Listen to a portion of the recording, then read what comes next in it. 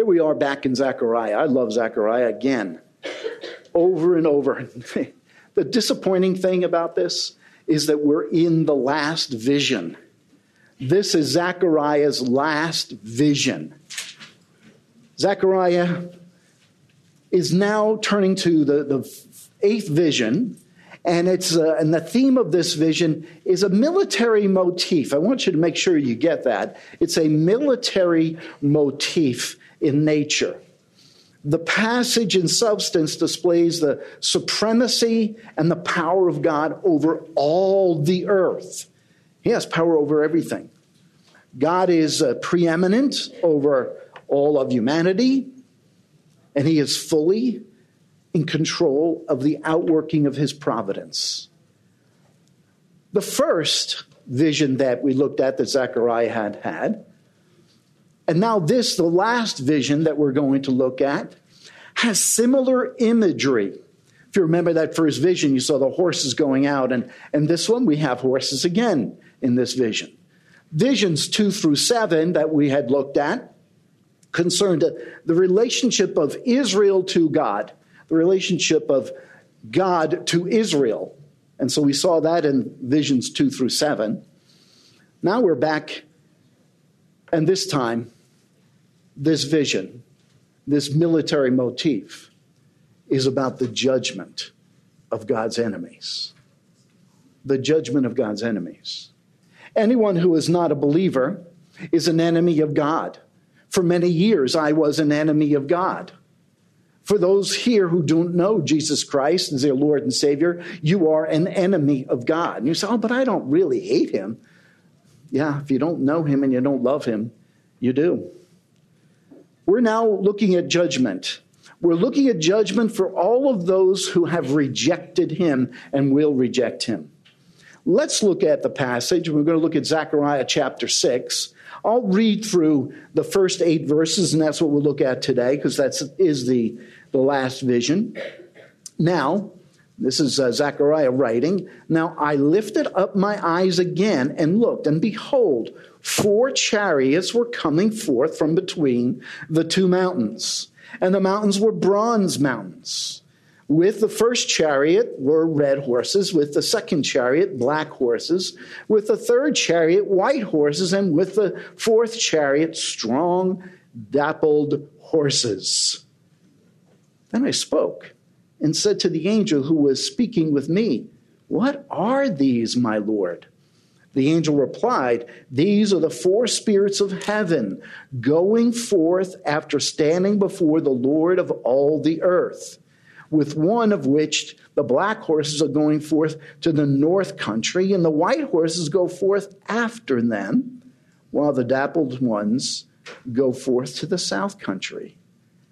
When the strong ones went out, they were eager to go to patrol the earth. And he said, go patrol the earth.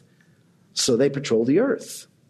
Then he cried out to me and spoke to me, see, those who are going to the land of the north have appeased my wrath in the land of the north. I think that shows us right away, God is a wrathful God.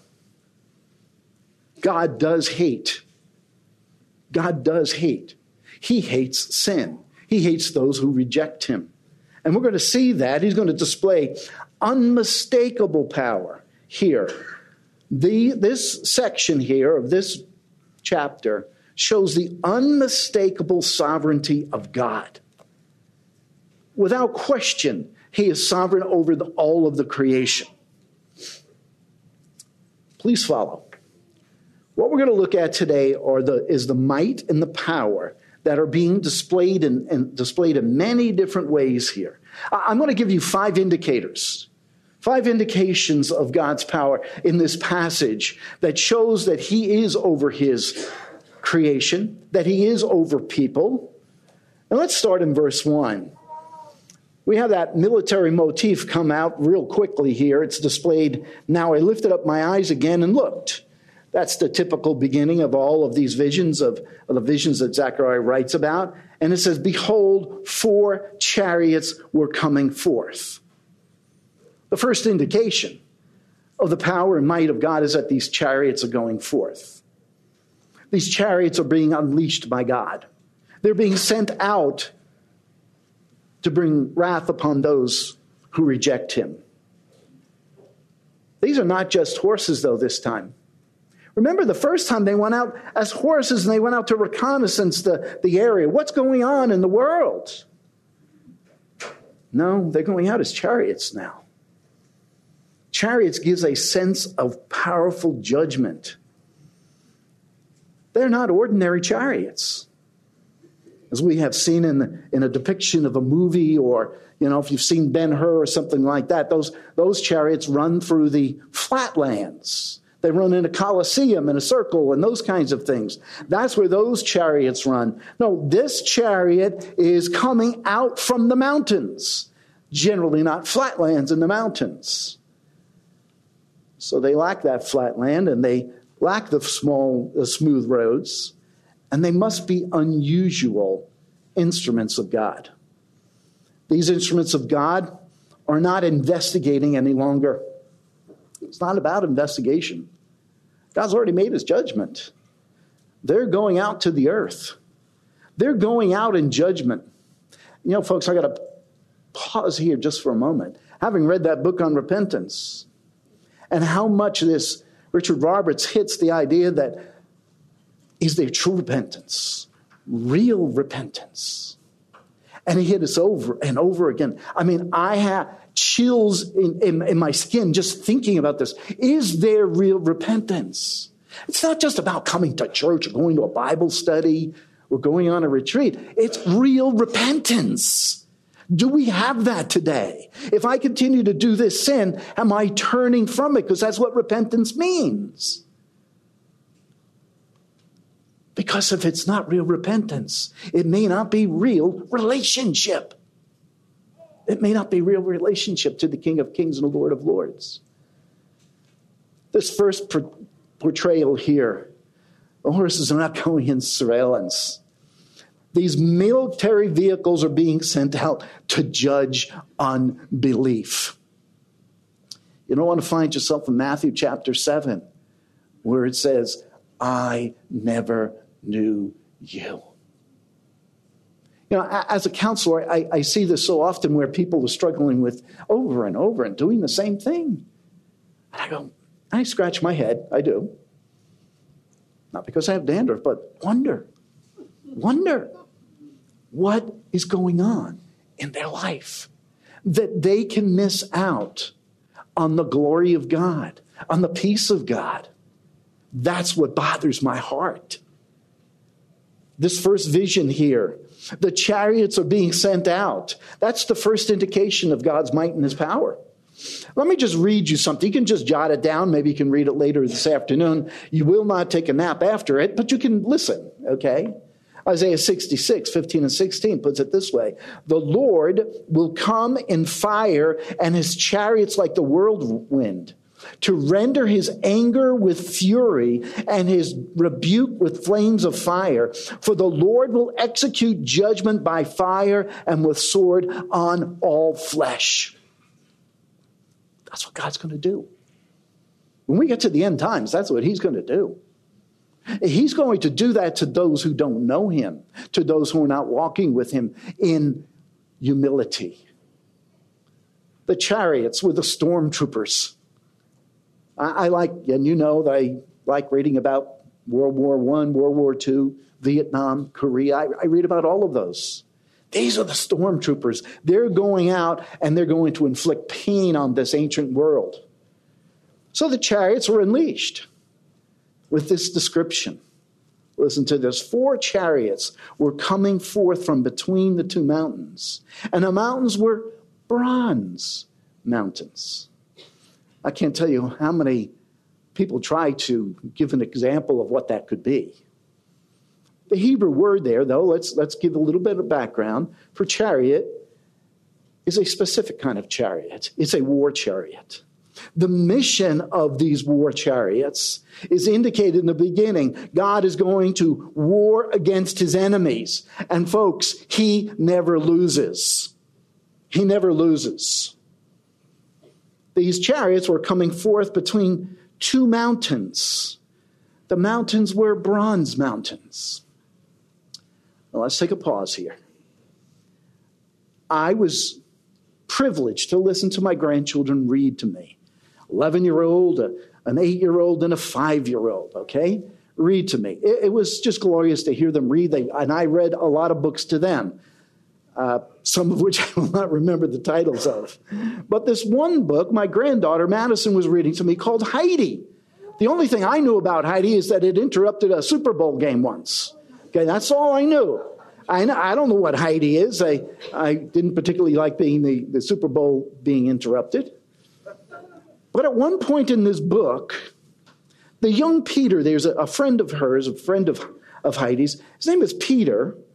This friend began, because he lived in the mountains. Heidi didn't live in the mountains. She came back to the mountains. And Peter's trying to explain to her what the color of these mountains are. They were looking at the sun setting, and the sun was setting between these mountains. And guess what? It gave a bronze color to it. It gave a bronze color to it. I said, you know what, Madison? I think that's the passage I'm preaching. She was able to stop. I mean, of course, she doesn't mind stopping. And I took her to this, and I wanted to show her bronze mountains. You know what that sun is behind those mountains that's sending out those chariots? Is Jesus Christ was God sending them out. He's sending them out. That's what's happening here. They're coming between the mountains. It's giving off a glow of fire, and they look like bronze. The picture for Zechariah is very significant, folks. Not that the mountains are made of bronze. That's not the significance. But the image that it symbolizes. It symbolizes something in his and in the people's mind. This is the second indicator of God's strength and power. Bronze depicts this. It depicts sureness. It depicts resoluteness. God's judgment is sure. God's judgment is absolute. Bronze is the emblem of this also, of strength. It's a symbol of sovereign rule. And so we see this, and God uses all the elements for him to give this message to his people.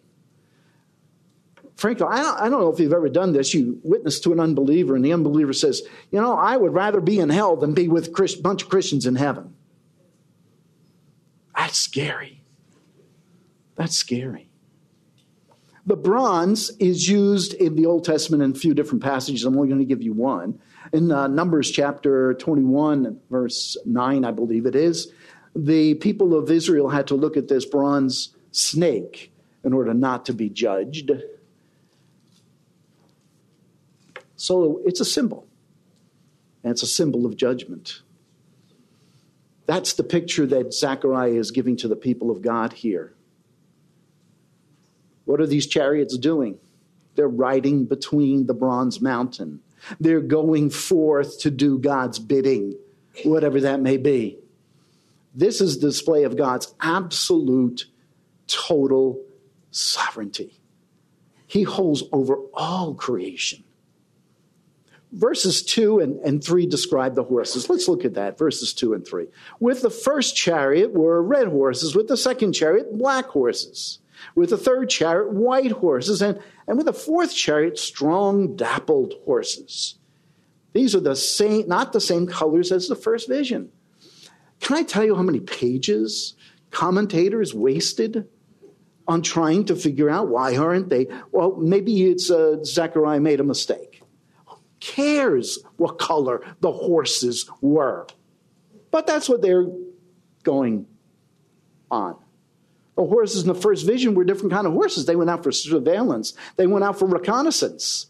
These horses in the chariots or with the chariots are going out in judgment.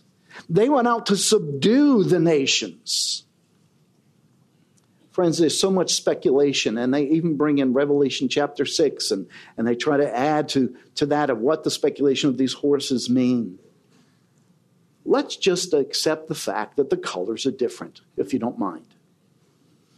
But please note, it says this, they are strong horses. They are strong horses. All four sets of horses and chariots are strong. Even though it says strong dappled horses, the way and the construction of that Hebrew means all of the horses, not just that particular color. This is the third indication that God's prevailing over the earth and that his horses are strong, that they are going to do the job. They're not going to miss out on what they have been called to do. The horses are very strong, incredibly strong. They are the choice ones because their Creator has chosen them. These shock troops are sent out by God to go forth and do his will. Psalm 68:17 says this, "The chariots of God are myriads, thousands upon thousands." I thought about that for a little while and I said, oh, they're getting ready for the end time judgment because there's myriads and myriads. Verse 4 really gives us an idea of what's going on with Zechariah. He's having difficulty again.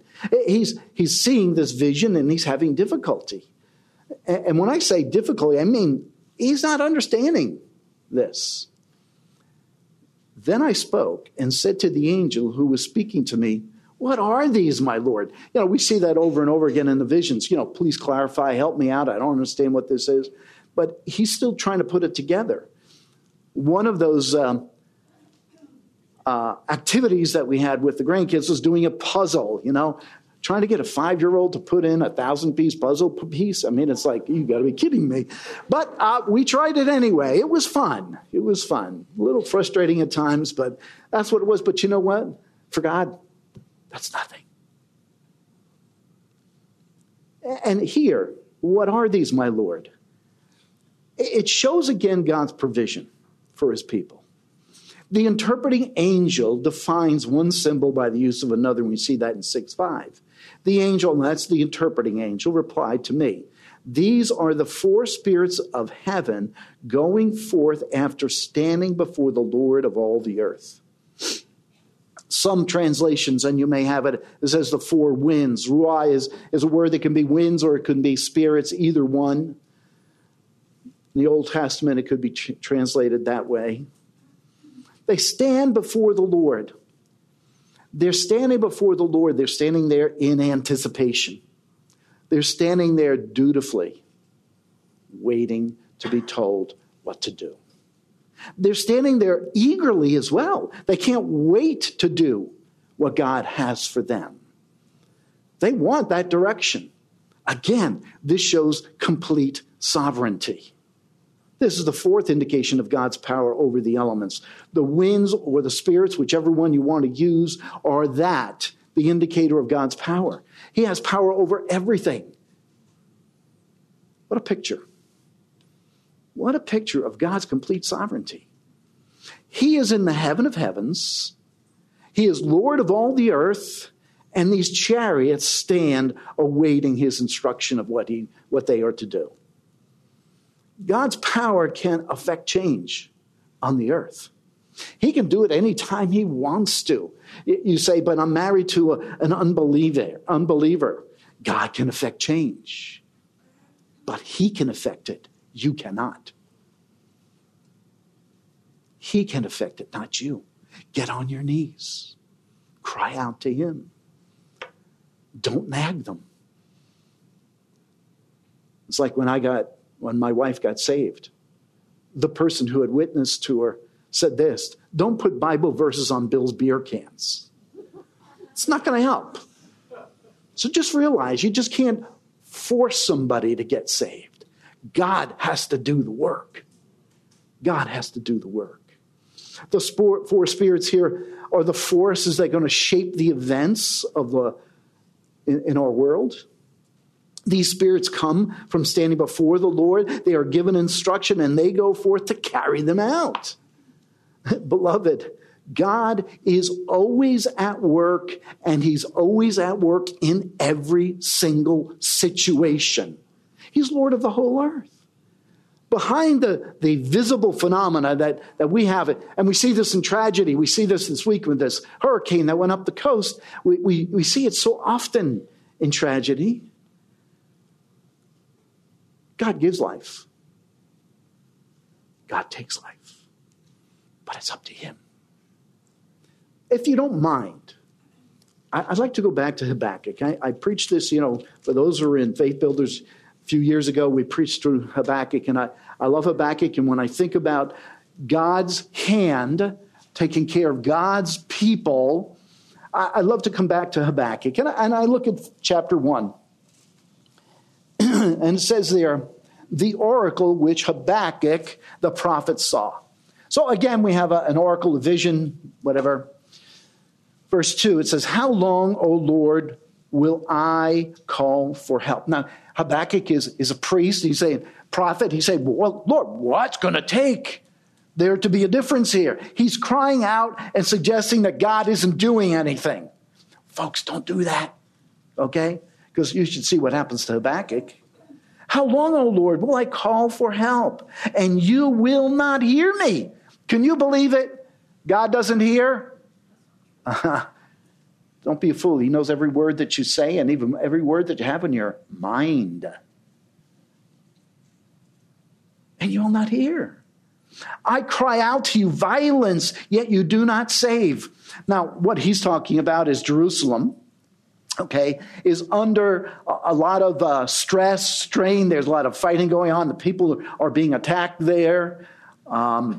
They're basically attacking one another and stealing from one another, that kind of thing. And Habakkuk is saying, hey, you're not going to save these people. Verse 3, why do you make me see iniquity? Oh, he's above iniquity, right? And cause me to look on wickedness. Oh, really? I shouldn't do that. Yes, destruction and violence are before me. Strife exists and contention arises. Guess what he's doing, folks? Complaining to God. Don't do it. You can't get away with it. Don't complain to God. What you get, you say, thank you for what you've given me. Now I've got to learn how to live with that, work with that, whatever it may be. Therefore, the law is ignored and justice is never upheld. For the wicked surround the righteous. Therefore, justice comes out perverted. And so in Jerusalem, in the land of the Hebrews, the Israelites, there's no justice. It's not going on. And he's complaining to God. Well, guess what? God speaks. Verse 5. Look among the nations. Observe. Be astonished. That's what we need to be. Be astonished what God does for you. Be astonished. Wonder. But I am doing something in your days. Now, Habakkuk doesn't see it, and we don't at times see it. But we need to know God is doing something. Doesn't mean that we sit back in our easy chair. It means we kneel by our easy chair, if I'm going to put it in those terms. Because I am doing something in your days, you would not believe if you were told. Even if I told you what I was doing, you wouldn't believe it. Oh my, what he's going to do. For behold, I am raising up the Chaldeans. That's the Babylonians, folks. Guess what the Babylonians do? They take those people into captivity and bring them to Babylon for 70 years. We're looking at post-exilic. This is pre-exilic. He's complaining because God isn't doing anything. God did do something. And he took the people away because they didn't listen. Because they didn't hear what God had to say. They ignored him. I like to use the Heisman Trophy, kind of thing. That's what they did. Just leave me alone. Stay away from me. God is about doing his work. He's sovereign over your life. And you can't get away with anything, and you shouldn't even try to get away with anything. But that's what happens. They get taken away. We don't need to read the rest of it. We know the rest of the story. They are taken away. By the way, In doing that, actually God protected his people. If you want to know, there was a lot of fighting that went on in that area during that period of time for that 70 years. God took them away and put them in Babylon, and they were protected to some degree. You see, folks, in all human motives and actions, there is an eternal purpose of God. God's done it for a reason. He's brought somebody into your life for a reason. He sends people out of your life for a reason. Something's going on. You see, God's power and providence are the invisible active agency causing life and taking life. They cause life and take life. This week, a friend of mine sent me a list. It was about 20 items long to remind me. The list was about the people who didn't make it to the World Trade Center on September the 9th, September the 11th. These are people who, because their dog got sick, they had to bring him to the vet. Who, because their alarm didn't go off, and it's never happened before, couldn't make it to the office. Or because someone had a car accident on the way, or they got stuck on the New Jersey Turnpike and couldn't get into the city. And it was one after another, after another, after another. God was actively working in that as well. In their life. Now, I don't know what it's going to be for. I don't know to what end, but I know God cares. And God is working at all times.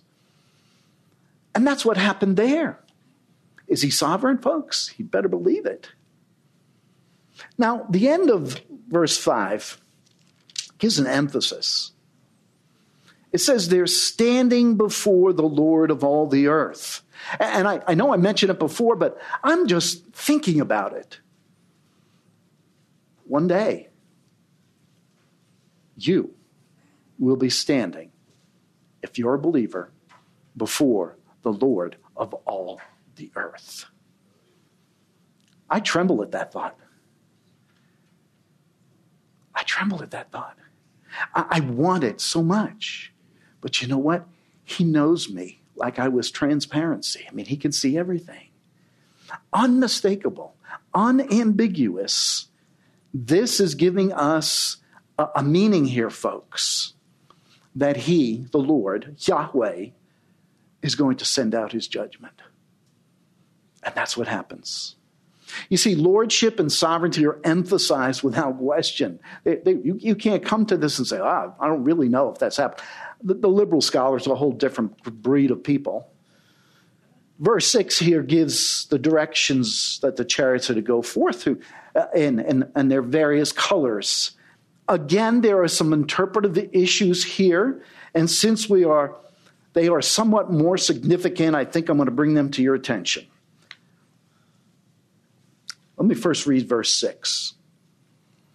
With one of which the black horses are going forth to the north country, and the white ones go forth after them, while the dappled ones go forth to the south country. First of all, this is certainly not the four compass points, north, east, southwest, and all of that kind of stuff. It's not, they're going in all directions. The west is ignored because there are no specific enemies there. I mean, you get the Mediterranean Sea. Yeah, you have some people down in Gaza that would have been enemies, but they're not really that specifically in trouble from that side. The Mediterranean is not going to be a problem for them. The surveillance horses went out in all directions. These are not. Something we must keep in mind, this message is a message for post-exilic Israel. I like to keep bringing that back to your mind. The absence of any chariots going east or west does not necessarily mean the message is wrong, that God is not going to send out in the end times his messengers to the east and the west. No. What it means is that in post-exilic Israel, two main enemies existed in their life. One came from the north and one came from the south. You say, but Babylon is exactly to the east. Yes, but they came up and then they entered into Jerusalem from the north. They were seen as the enemy of the north, not as the enemy of the east.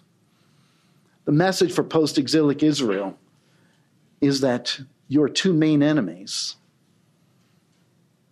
are going to be dealt with. What does that say to them? That gives them hope. It gives them hope. Here they are in Jerusalem, as we described them trying to build the temple and trying to build the wall, and they're, between getting all of that done, their enemies are going to be dealt with. And they're going to be dealt with by God swiftly. Can you imagine? I mean, if I was a Hebrew in that situation, or if I was Zechariah, what's going on in my heart? Wow, he's taking care of the enemy of the north and the enemy of the south. And you say, but you said the enemy's in the north. Who's the enemy of the south? Egypt. Egypt. You could say Edom, but that wasn't that significant. It's Egypt. Our friend Zechariah here is ready to explode. He's watching these black horses going out in judgment, heading to the land of where they were 70 years in captivity, Babylon. The enemies of God are about to be spanked, and they're spanked good. The two chariots and their horses going to the north seemed redundant, doesn't it? For me, it seemed redundant. Why does the text say that? I agree with the text. I'm not going to go against God's word. That's exactly what it says. The two went to the north. Remember, there were two different enemies up there, and we have most of the enemies coming in from that direction, so maybe there was a need to send the two. I don't know. The only significant nation to the south was Egypt. And so you sit back, as I did, and I ask questions, and I say, whatever happened to the red horses? Where in the world are the red horses? I used to be a redhead, so I understand, we're neglected,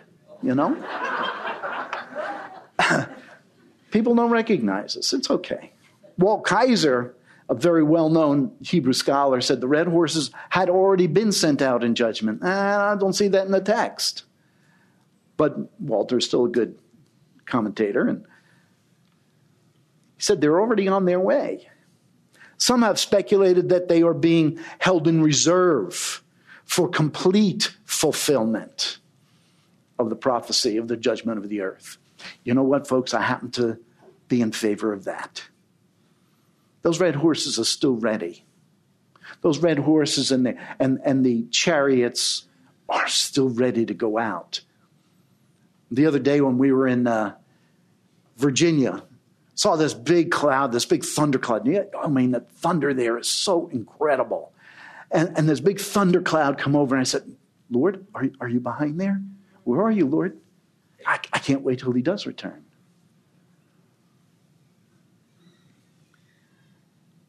That's what's going to happen. I believe they're going to come. They're ready. Verse 7 gives us a picture of the eagerness of those carrying out the direction of God. Let's read that. Verse 7. While the strong ones went out, they were eager to go to patrol the earth. And he said, go patrol the earth. So they patrolled the earth. They were eager.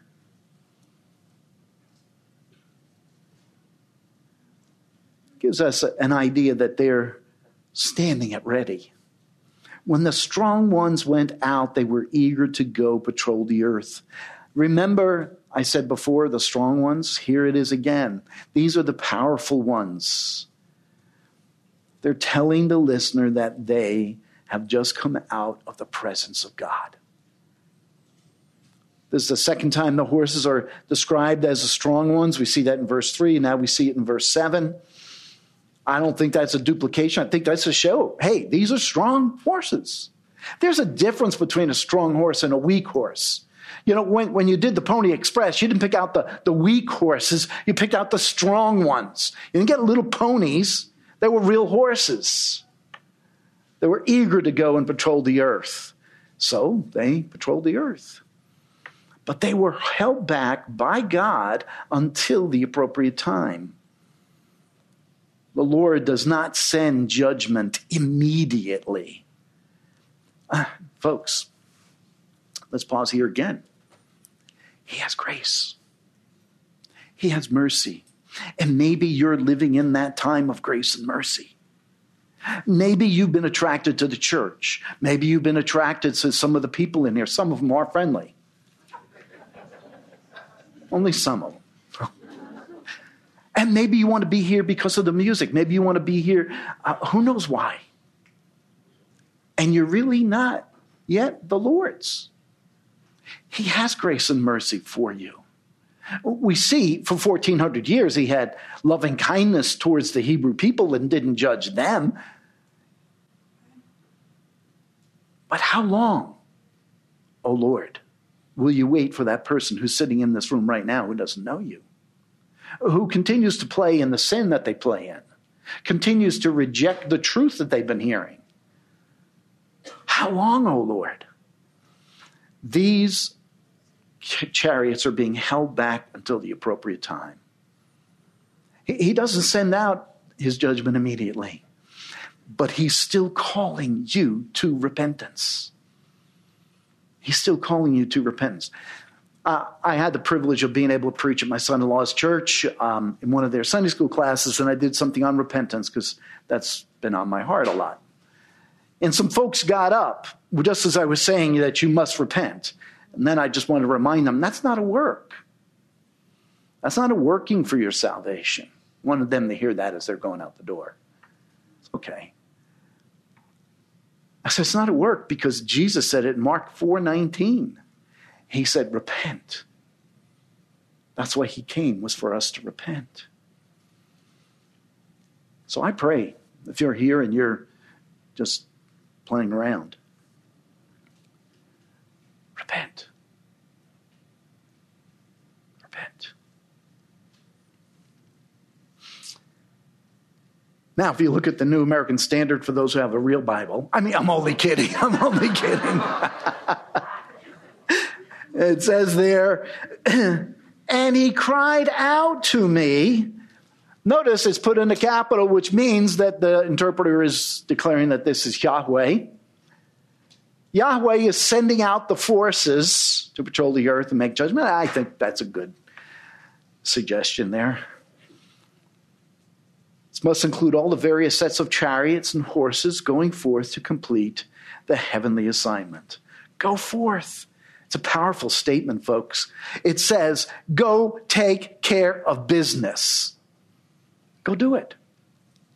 This is the fifth indication of the might and power of our King. Go do it. Go take care of it.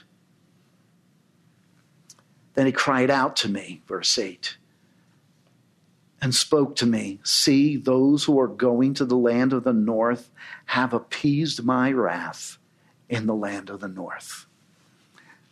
They've taken care of it for a little while. They've taken care of it. For now the Lord of the earth, his wrath is appeased. Judgment has been meted out on Babylon, with more to come later, I believe.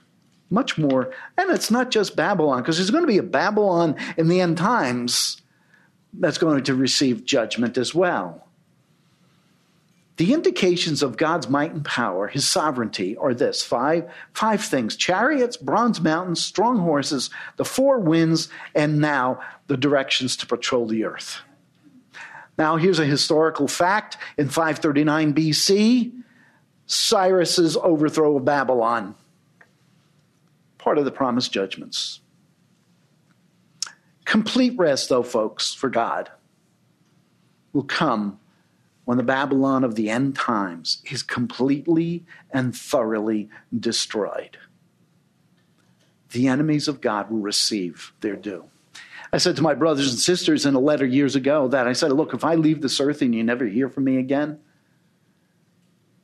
there's going to be lots of destruction. You still have time to give your life to Christ.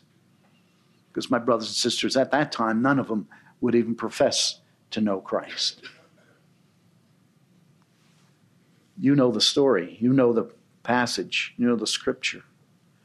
For those who know the Lord Jesus Christ, for those who have followed him for any period of time, You have experienced a love and an affection and a relationship unlike anything else. You know the peace of Christ. You know the peace of God. He's in charge. Let him be in charge. For all those type A personalities out there, and I don't believe in all of that, because I think you're all type A personalities, let him take care of what he wants to take care of. But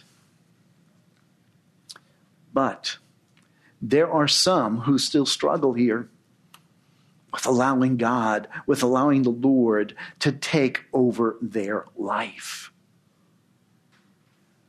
It's easy to do, folks. You hold your hands open, you pray to God, hey, take whatever you need. It's up to you.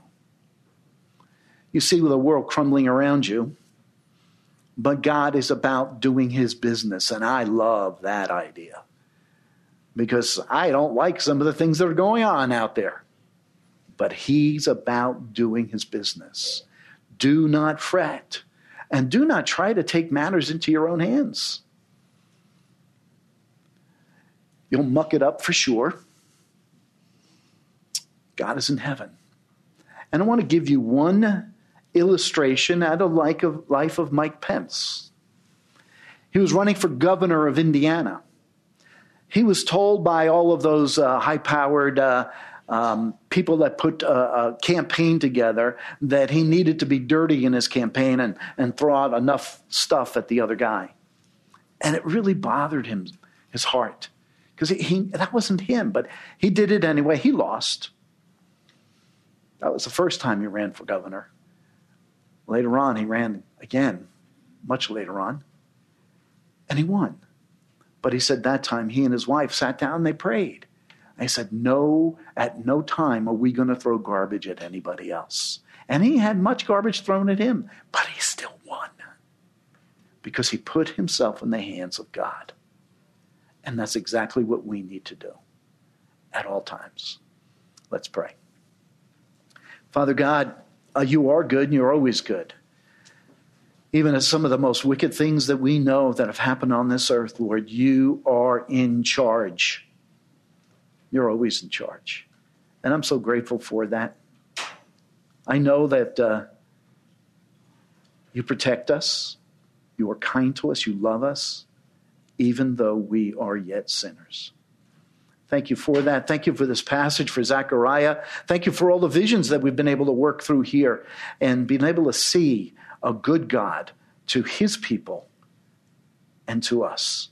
We pray this in your name. Amen.